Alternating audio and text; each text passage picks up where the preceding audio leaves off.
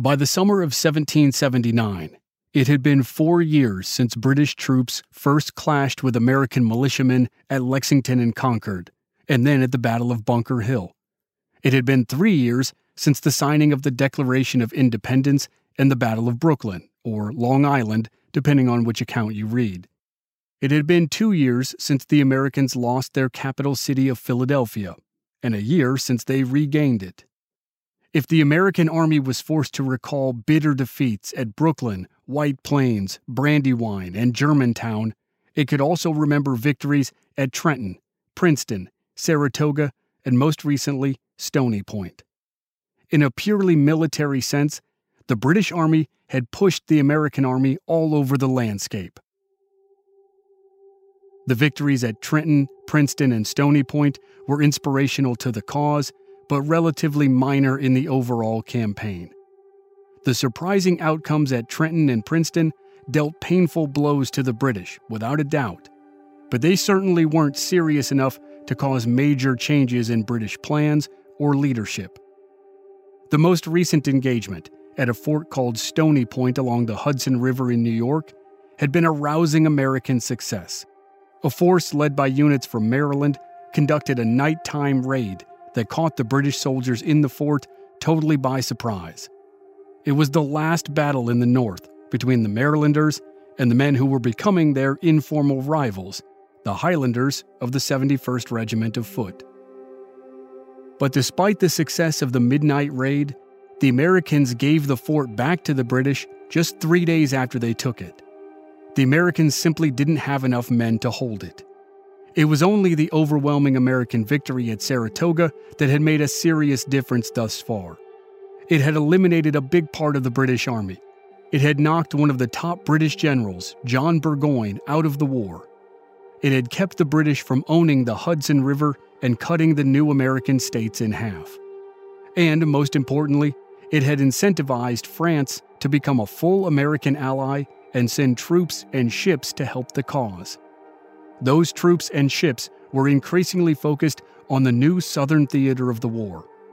Sporadic fighting had been happening in the southern colonies for 4 years, but it had really ramped up in the winter and spring of 1779. The following year, the South would be the entire focus of the war. But for now, in the final summer of battle in the North, fights popped up like small fires all over the northern colonies.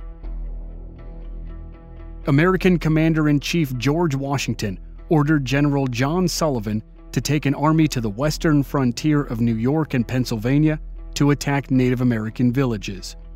The British had made alliances with tribes up and down the colonies and convinced many to fight against the colonists. In the North, the most prominent was a collection of tribes called the Iroquois Confederacy by the French and the League of Five Nations by the British. Sullivan spent the summer of 1779 conducting a scorched earth campaign. He destroyed villages and burned crops, and capped off the campaign with a victory at the Battle of Newtown, outside the present-day city of Elmira, New York. Sullivan's campaign temporarily ended the threat from the tribes in the west. Meanwhile, the British were using similar tactics in the east. American spies were known to operate around Black Rock Harbor in Connecticut, and the British decided to send a message. In early July 1779, a British raiding force landed on the coast near the town of Fairfield. The British intended to attack Black Rock Fort, but when local defenders burned the bridge that led to the fort, the British turned their attention to the town. They set fire to nearly every building and virtually leveled the town. 3 days later, they burned the neighboring town of Norwalk. But as summer transitioned to fall in 1779, the focus of the war increasingly fell on the southern colonies. The British had captured the port city of Savannah, Georgia, and then had expanded their reach inland. But controlling the backcountry areas of Georgia and South Carolina was not as easy as they expected. They had captured and then given up the small city of Augusta, Georgia. The British troops who had captured it retreated back to the stronghold of Savannah, and that was where the Americans and their new French allies focused their attention in the fall of 1779. The British held the city, and the Americans wanted it back.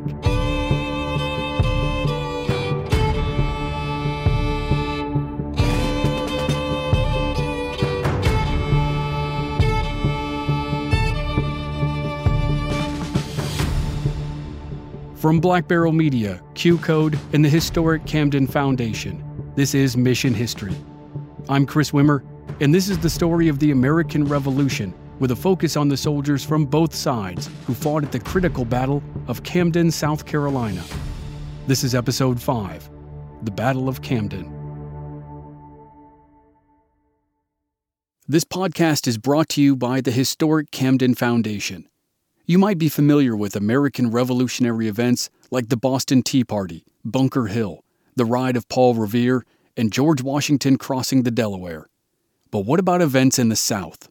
The Battle of Camden was one of the darkest days for the American Army, yet it was a crucial turning point for the American cause. Visit Camden, South Carolina, at the heart of the Southern Campaign. The historic Camden Foundation interprets Revolutionary history in cooperation with the Revolutionary War Visitor Center. Experience hands-on history at their 100-acre colonial town site. See the battlefield and the Longleaf Pine Preserve, where thousands fought and hundreds fell. Go to historiccamden.org to plan your visit and follow them on Facebook and Instagram at Historic Camden Foundation.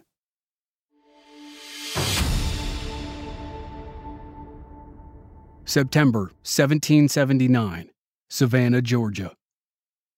Major General Benjamin Lincoln and the American Southern Army had lost the city of Savannah to the British 9 months earlier.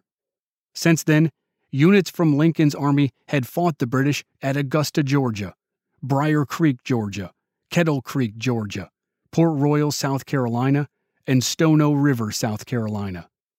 After those battles in the swamps or back country, the British had concentrated their force back in Savannah. Now, the American army was going to try to reclaim Savannah. General Lincoln and 5,000 men, 4,000 of whom were French, laid siege to the city, and they weren't alone in the effort. The French Navy had finally arrived and blocked the harbor. Lincoln's artillery and the French fleet pounded Savannah day and night for nearly a month, but the British commander in the city refused to surrender. Out of desperation, the combined American and French force assaulted the city. The attack failed, and the American army lost a man who would be enshrined as a legend. Polish Brigadier General Casimir Pulaski was hit by cannon fire during the attack, and he died a few days later. Pulaski, a volunteer who traveled from Europe to join the American cause, would be called the father of the American cavalrymen. His training and leadership of horse soldiers was as important as Baron Friedrich von Steuben's was to the American infantry. After the unsuccessful assault, General Lincoln abandoned the siege and led his men 75 miles up the coast to their base in Charleston, South Carolina. It was now the third week of October, 1779, and the French fleet sailed away from Savannah to get out of the way of the winter storms that would soon start sweeping across the American coastline. And that set the stage for the beginning of the next phase of the war. The British controlled Savannah, Georgia. The American Southern Army was isolated at Charleston, South Carolina, and the French fleet had vacated the area. It was the perfect time for the arrival of the British main army. General Henry Clinton had been commander-in-chief of the British Army for nearly 2 years, but he had yet to lead his army in a major battle. American commander George Washington refused to take the bait that Clinton continually dangled in front of him. Washington wouldn't commit his men to an open battle. He would only fight on his own terms, and thus there had been no large-scale battles in the North for 2 years, not since the battles outside Philadelphia in the fall of 1777. After 21 months of inaction, General Clinton was done with the stalemate. If Washington refused to fight, then Clinton would go south and activate a new theater of war. The prevailing wisdom of the British High Command was that the southern colonies were full of people who were loyal to Britain. If the British main army showed the people that it meant business, the Loyalist supporters would rise up in force. So, as George Washington and the American army in the North moved into their winter camp in Morristown, New Jersey, in November of 1779, Henry Clinton and the British Army prepared to sail south. In December 1779, General Clinton and an army of 14,000 soldiers sailed down the coast and landed below Charleston, South Carolina. British troops at Savannah marched north, united with Clinton's army, and together they made preparations to attack the American Southern Army at Charleston. Clinton had attempted to capture Charleston 3.5 years earlier, but his attempt had been by sea. His ships had attacked Fort Sullivan on Sullivan's Island at the mouth of Charleston Harbor, but they were not able to dislodge the American defenders. Now, the British Army already had a foothold in the south at Savannah. There was no need to try to fight through the islands at the mouth of Charleston Harbor to take the city. Clinton and his principal lieutenant, General Charles Cornwallis, marched their army up the coast to try to trap the American army in Charleston. Meanwhile, up at Morristown, New Jersey, General Washington knew of Clinton's movements. Washington sent waves of troops to the south to reinforce the American base at Charleston. The first detachments arrived in the early spring of 1780, just in time to get trapped. By early April, the British Army had a stranglehold on the area. British Commander Clinton's army of about 14,000 men surrounded the city, and British warships successfully did what they couldn't do 3.5 years earlier. They controlled Charleston Harbor. The American army of around 5,000 men was outnumbered, surrounded, and trapped in the city with no hope of rescue or further reinforcement. The British regularly shelled the city with cannon fire, until on May 12, 1780, the American commander in the city, General Benjamin Lincoln, surrendered. Before the main American army in the north had even made it out of its winter camp, the main American army in the south was gone. One of the last detachments that Washington sent south from his main army that spring was a group of about 2,000 soldiers, 7 units from Maryland and 1 from Delaware. They were some of Washington's best and most trusted soldiers, and they were badly needed in the South. But to get there, it would be a test of endurance.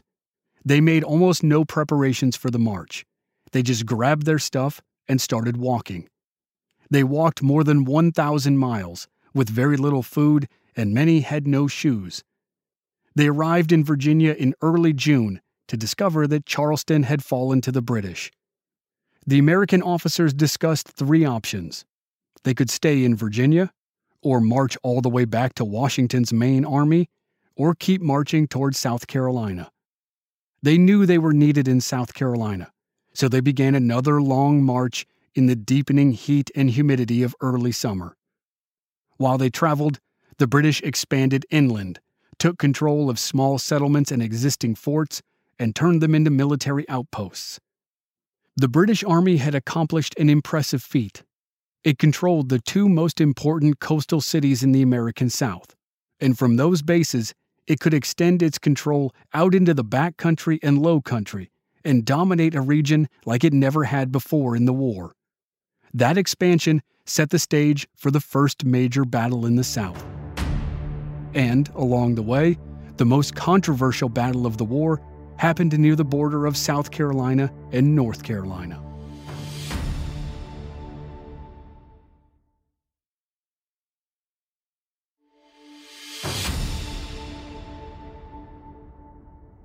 Shortly after the British captured Charleston, overall commander Henry Clinton placed General Charles Cornwallis in charge of the Southern Department of the British war effort. Cornwallis immediately assembled a field army of 2,500 men and set out to conquer the interior of South Carolina. As Cornwallis marched inland, he learned that there was one last regiment of American Continental troops in the state. The 2,000 men from Maryland and Delaware had not yet arrived, and the rest of the units that had been dispatched by George Washington had learned of the fall of Charleston and retreated back up into North Carolina, before they ran headlong into the much larger British force. Colonel Abraham Buford's regiment of Virginia Continentals was one of the last to learn about the capture of Charleston. By the time he turned his men around to head toward North Carolina, Cornwallis's army was already making steady progress into the low country of South Carolina. Cornwallis sent Lieutenant Colonel Bannister Tarleton to capture Buford's regiment.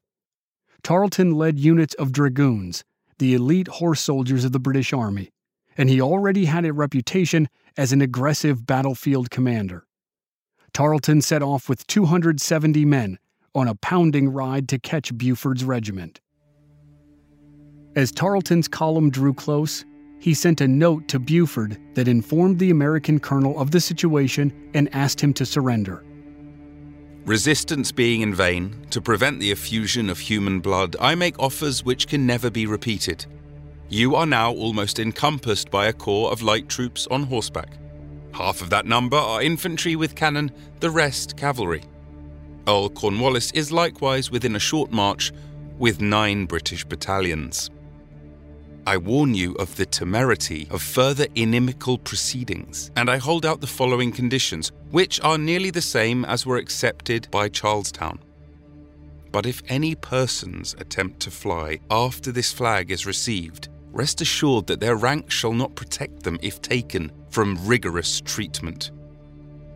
Tarleton listed 5 conditions for surrender, and then closed the message with a warning. I expect an answer to these propositions as soon as possible. If they are accepted, you will order every person under your command to pile his arms in 1 hour after you receive this flag. If you are rash enough to reject them, the blood be upon your head. Colonel Buford sent a 1-sentence response. Sir, I reject your proposals, and shall defend myself to the last extremity. Buford sent his wagons of supplies forward, and arrayed his roughly 350 soldiers for battle. Tarleton divided his men into 3 columns and attacked. Even though Tarleton's men were outnumbered, the speed of their horses was no match for the Americans, who were mostly on foot. Buford's regiment could only fire 1 volley before it was overrun by British horsemen. Tarleton's men charged through the Americans repeatedly until the American lines were completely broken and the soldiers were scattering in chaos. Buford later claimed that he tried to surrender at that point, but Tarleton's men kept attacking. Buford himself escaped the battlefield, but most of his regiment did not. Of his 350 men, 113 were killed, 150 were wounded and left on the field, and 53 were captured and sent to Charleston. That was 316 out of 350. The engagement was called the Battle of the Waxhaws, and it became legendarily infamous almost immediately. The story of the battle became one of massacre, and Tarleton became a devil. The battle was chaotic and confusing, and the earliest reports of the fight were even more confusing.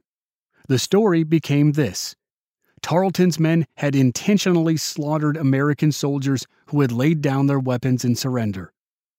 The Americans seized on that story and turned it into a propaganda piece against Tarleton and the British Army. For more than 200 years, the legend of the event known as Buford's Massacre persisted, and it was highly dramatized for the Hollywood movie The Patriot, starring Mel Gibson. But in the early 2000s, South Carolina historian Jim Pycouch discovered new information about the battle. The information was buried in an archive and had essentially been misfiled, so it had been overlooked or forgotten or simply unseen for generations. The new information cast doubt on the story that Tarleton was a butcher who ordered the destruction of men who were trying to surrender.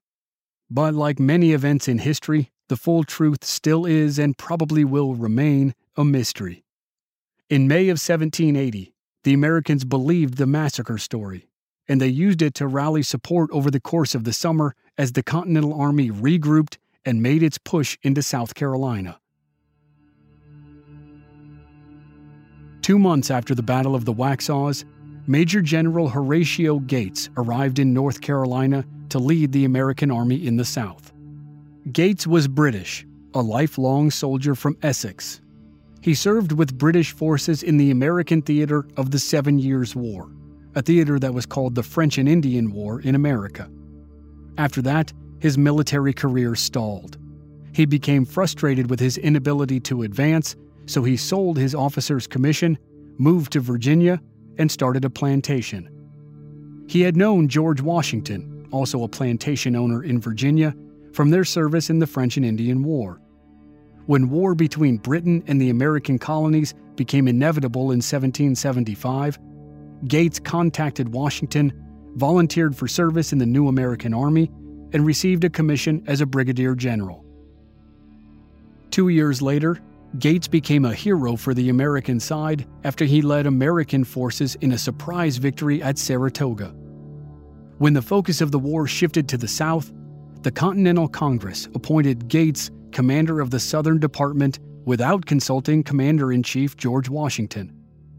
Gates took control of the assorted Continental Army units that had been sent south by Washington and the local militia units that had been operating in the area. He quickly identified his first target, Camden, South Carolina. It was a key outpost in a string of forts and supply depots that led from Charleston on the coast up through the middle of the state toward Charlotte, North Carolina. From Gates's position north of Charlotte, he had two routes to get down to Camden, the short road and the long road. The short road had more challenges, but it also allowed him to link up with an important North Carolina militia unit that would be needed for an attack. Gates took the short road and marched for 2 weeks through the scorching heat and humidity of late July and early August. By mid-August, his army, which had added the North Carolina militia unit and a unit from Virginia, was camped just a few miles north of Camden. The British commander at Camden was well aware of the Continental Army's movements, and he had sent word to General Cornwallis to ask for help. While General Gates camped outside Camden and formulated his plan of attack, General Cornwallis arrived at Camden.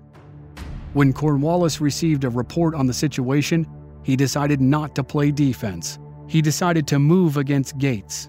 At the exact same time, Gates decided to move against him.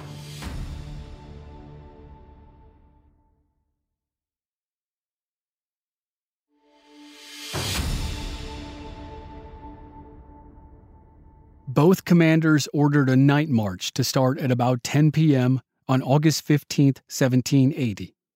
They used the same road, and they were on a collision course.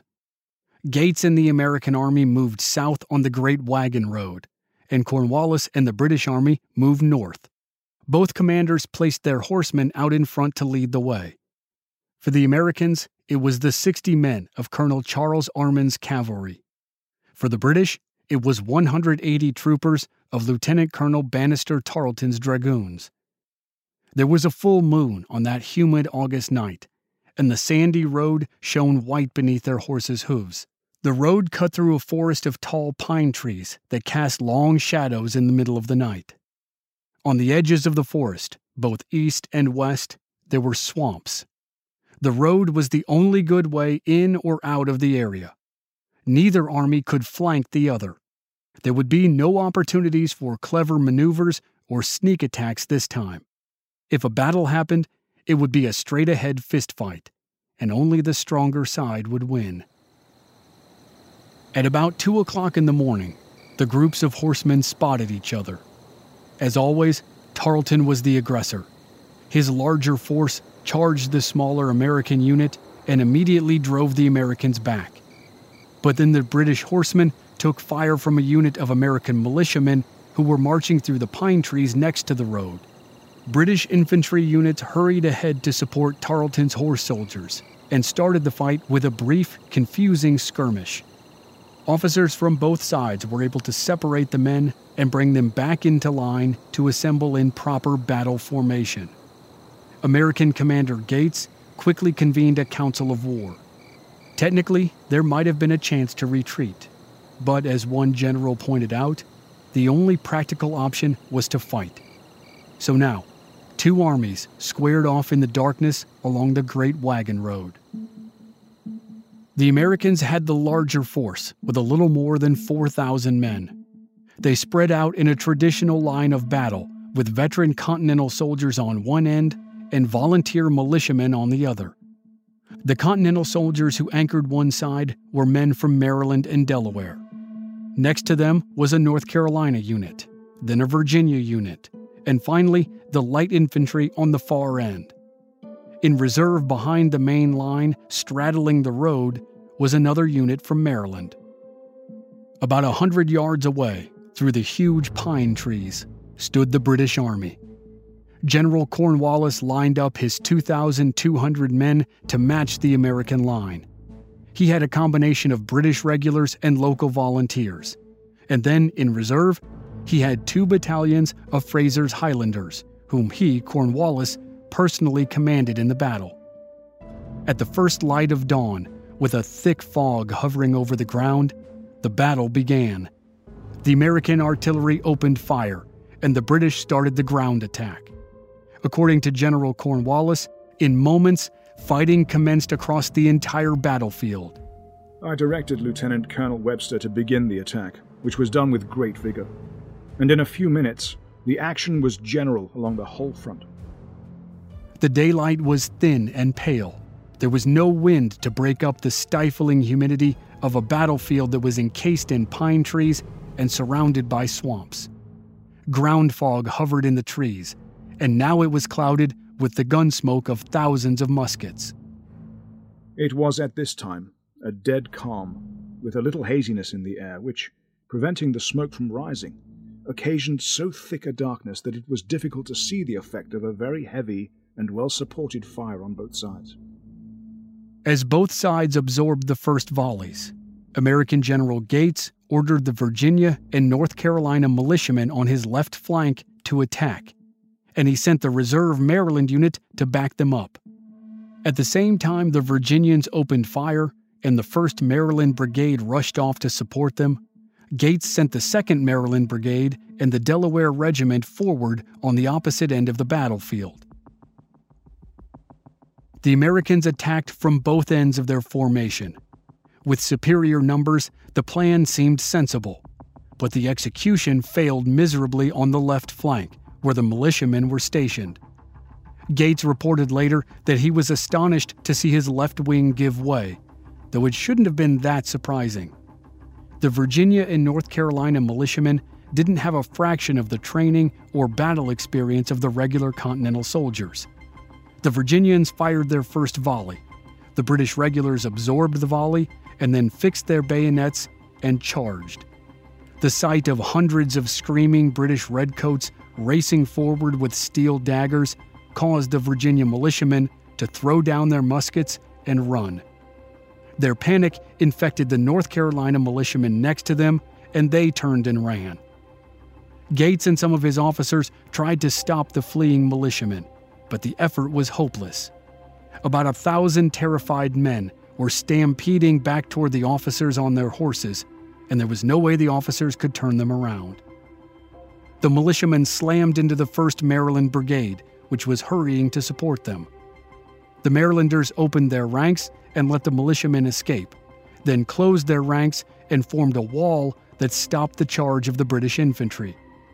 The Marylanders held their ground for the moment, but they were now in a terrible spot. General Edward Stevens of the Virginia militia painted the picture in a letter to Thomas Jefferson. This gave the enemy the opportunity of pushing their whole force against the Maryland line, who was not able to stand them long.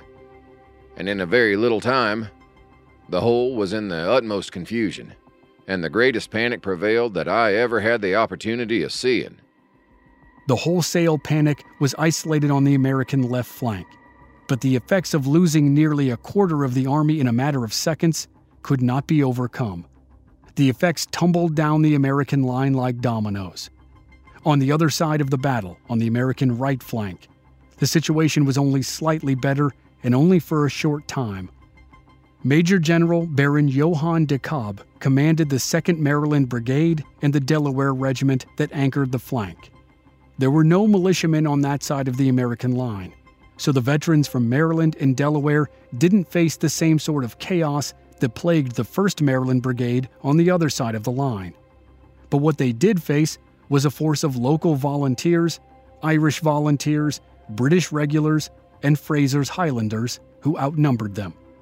And that was before the inevitable domino effect crashed into them.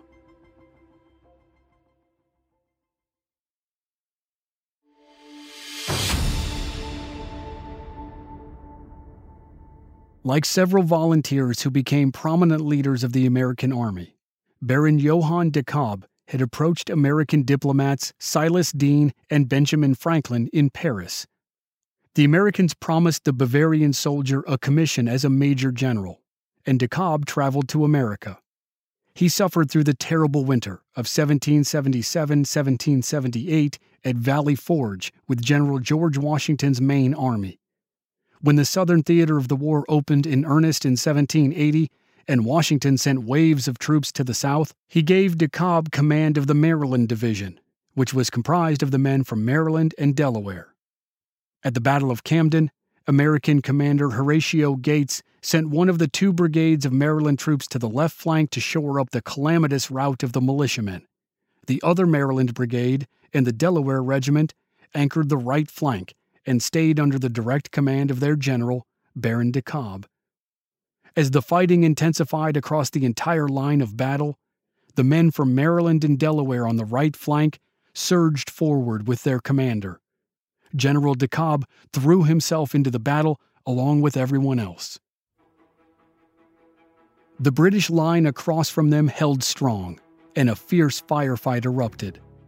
The Americans fell back, rallied, advanced again, and then stayed steady. But behind the British lines, General Cornwallis diagnosed the critical condition of the American army. On the Americans' left flank, the single brigade of Marylanders was about to break. On the Americans' right flank, the units from Maryland and Delaware were bending and couldn't hold much longer. Cornwallis sent in the Highlanders and the cavalry of Lieutenant Colonel Bannister Tarleton. One of the Highlander battalions went left and the other went right. On the right, the Highlanders helped to press against the 1st Maryland Brigade, which was on its own. On the left, the Highlanders joined in the effort to break the lines of the 2nd Maryland Brigade and the Delaware Regiment. And in the middle, between those 2 simultaneous but separate engagements, there was a gap. That gap was basically the Great Wagon Road, which cut the battlefield in half. General Cornwallis ordered Tarleton's horsemen to charge through the gap in the American line and assault the rear of the American formation. Tarleton's column raced up the Great Wagon Road, blasted through the gap, and split into 2 groups. One went to the right and attacked the 1st Maryland Brigade. The other went to the left and attacked the 2nd Maryland Brigade and the Delaware Regiment. When the 1st Maryland Brigade saw the British cavalrymen galloping up behind them, they finally broke formation and retreated. On the other side of the road, General de Kalb and the 2nd Maryland Brigade and Delaware Regiment couldn't see that the American line was collapsing in disarray. Fog and gunsmoke obscured the action, and the units kept fighting even after General de Kalb fell with multiple severe wounds. At about that time, Tarleton's cavalry slammed into the men from Maryland and Delaware. Baron de Kalb, being still ignorant of their left wing and centre owing to the thickness of the air, made a vigorous charge with a regiment of Continental infantry, and, when wounded and taken, would scarcely believe that General Gates was defeated. It was only when de Kalb's men saw the signature green coats of Tarleton's horse soldiers that they knew they had no choice but to run for their lives. After this last effort of the Continentals, rout and slaughter ensued in every quarter. The men from Maryland and Delaware who were able to waded into the swamp next to them and forced their way through the muck to escape. Other soldiers sprinted up the Great Wagon Road or dove into the swamp on the other side of the battlefield. Tarleton and his men pursued the Americans for 22 miles up the road before finally stopping when their horses were exhausted. The result of the Battle of Camden was a complete and total British victory, and the thorough and utter destruction of Major General Horatio Gates's army. Several American officers, including overall Commander Horatio Gates, who tried to rally the fleeing militiamen, became swept up and carried along by the masses. By the time the officers were able to cut their way out of the throng, they were several miles away from the battlefield, and they missed the killing stroke by the British Army. Gates didn't witness the end of the battle. After he extricated himself from the fleeing militiamen, he heard the sounds of the battle stop, and he assumed it was all over. He continued riding north to Charlotte, and then on to Hillsborough, where the North Carolina legislature was in session. He intended to request supplies and reinforcements and head back down to South Carolina. But his reputation was just as destroyed as his army. He didn't intentionally flee the battlefield, but when he appeared, alone, 180 miles north of one of the worst losses of the entire war, he was branded a coward, and his reputation never recovered. Down in the pine trees north of Camden, there was devastation. Well over 1,000 men were wounded on the battlefield. On the British side, the officers of General Cornwallis's army reported 68 men killed, 245 wounded, and 11 missing. On the American side, the chaos of the battle and the frenzy of their retreat made it impossible to get accurate numbers. But the estimate was 250 dead, nearly 700 captured, including General DeKalb, who later died of his wounds, and hundreds missing. The rest had fled in all directions. The 2 brigades of Maryland Continentals suffered the most. All told, including officers, non-commissioned officers, privates, and musicians like drummer boys and fifers, they counted more than 800 captured, missing, and killed. Some of the dead were left out in the open. Others were buried in shallow graves where they fell. They were covered in a few inches of sandy soil, over which generations of pine needles would disguise their grave sites. It was the second time in just 4 months that the American army in the South had been wiped out. In May of 1780, nearly 6,000 soldiers had been forced to surrender after the siege of Charleston. Now, just 3 months later, in August 1780, an army of 4,000 had been routed at Camden. News of the disastrous battle traveled north, and the status of many of the soldiers was unknown. Maryland Congressman John Henry Jr. wrote a letter to the Maryland governor 2 weeks after the battle. The fate of the action on the morning of the 16th of August you must have heard. It is a melancholy and distressing blow for Maryland, and a ruinous and destructive one to the southern states. I wish it was in my power to give you the fate of our gallant countrymen, and to relieve the pain and anxiety of those distressed families who wait with a sorrowful impatience to hear the sacrifice of their dearest connections, but it is not in my power. Reports say that many officers fell. I trust this voluminous catalog will considerably diminish when we have a more accurate account. Till then, or the return of a flag sent by General Gates, we must remain in the dark.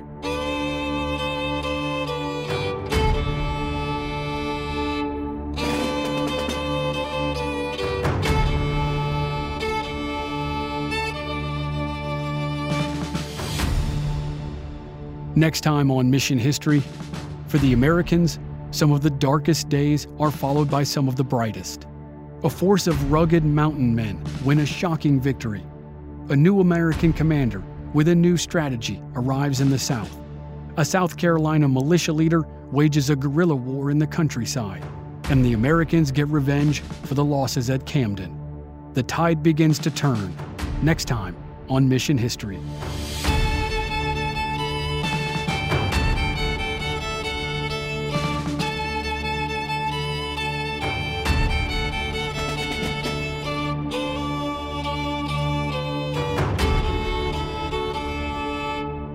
This series of Mission History is a production of Black Barrel Media, Q-Code, and the historic Camden Foundation. In this episode, you heard Robert Newmark Jones as Lieutenant Colonel Bannister Tarleton, Daniel Johnson as General Edward Stevens, and Tony Young as Maryland Congressman John Henry Jr. This series was researched, written, and directed by me, Chris Wimmer. It was produced by myself and Mandy Wimmer. Our executive producers are Carrie Briggs for the Historic Camden Foundation and Steve Wilson and Dave Henning for Q-Code. Marketing lead for Q-Code was Ellie Kotopish. Original music by Rob Valier. Featured violin by Kevin Huang. Historical advisors were Owen Lurie, historian with the Maryland State Archives, and Jim Pykuch, South Carolina historian and author. Their help was invaluable. Extra special thanks goes to the team at the Historic Camden Foundation: Carrie, Stacy, Margaret, Catherine, Will, Lance, Len, Davey, Liz, Barbara, Arthur, and Marley. Thanks for listening.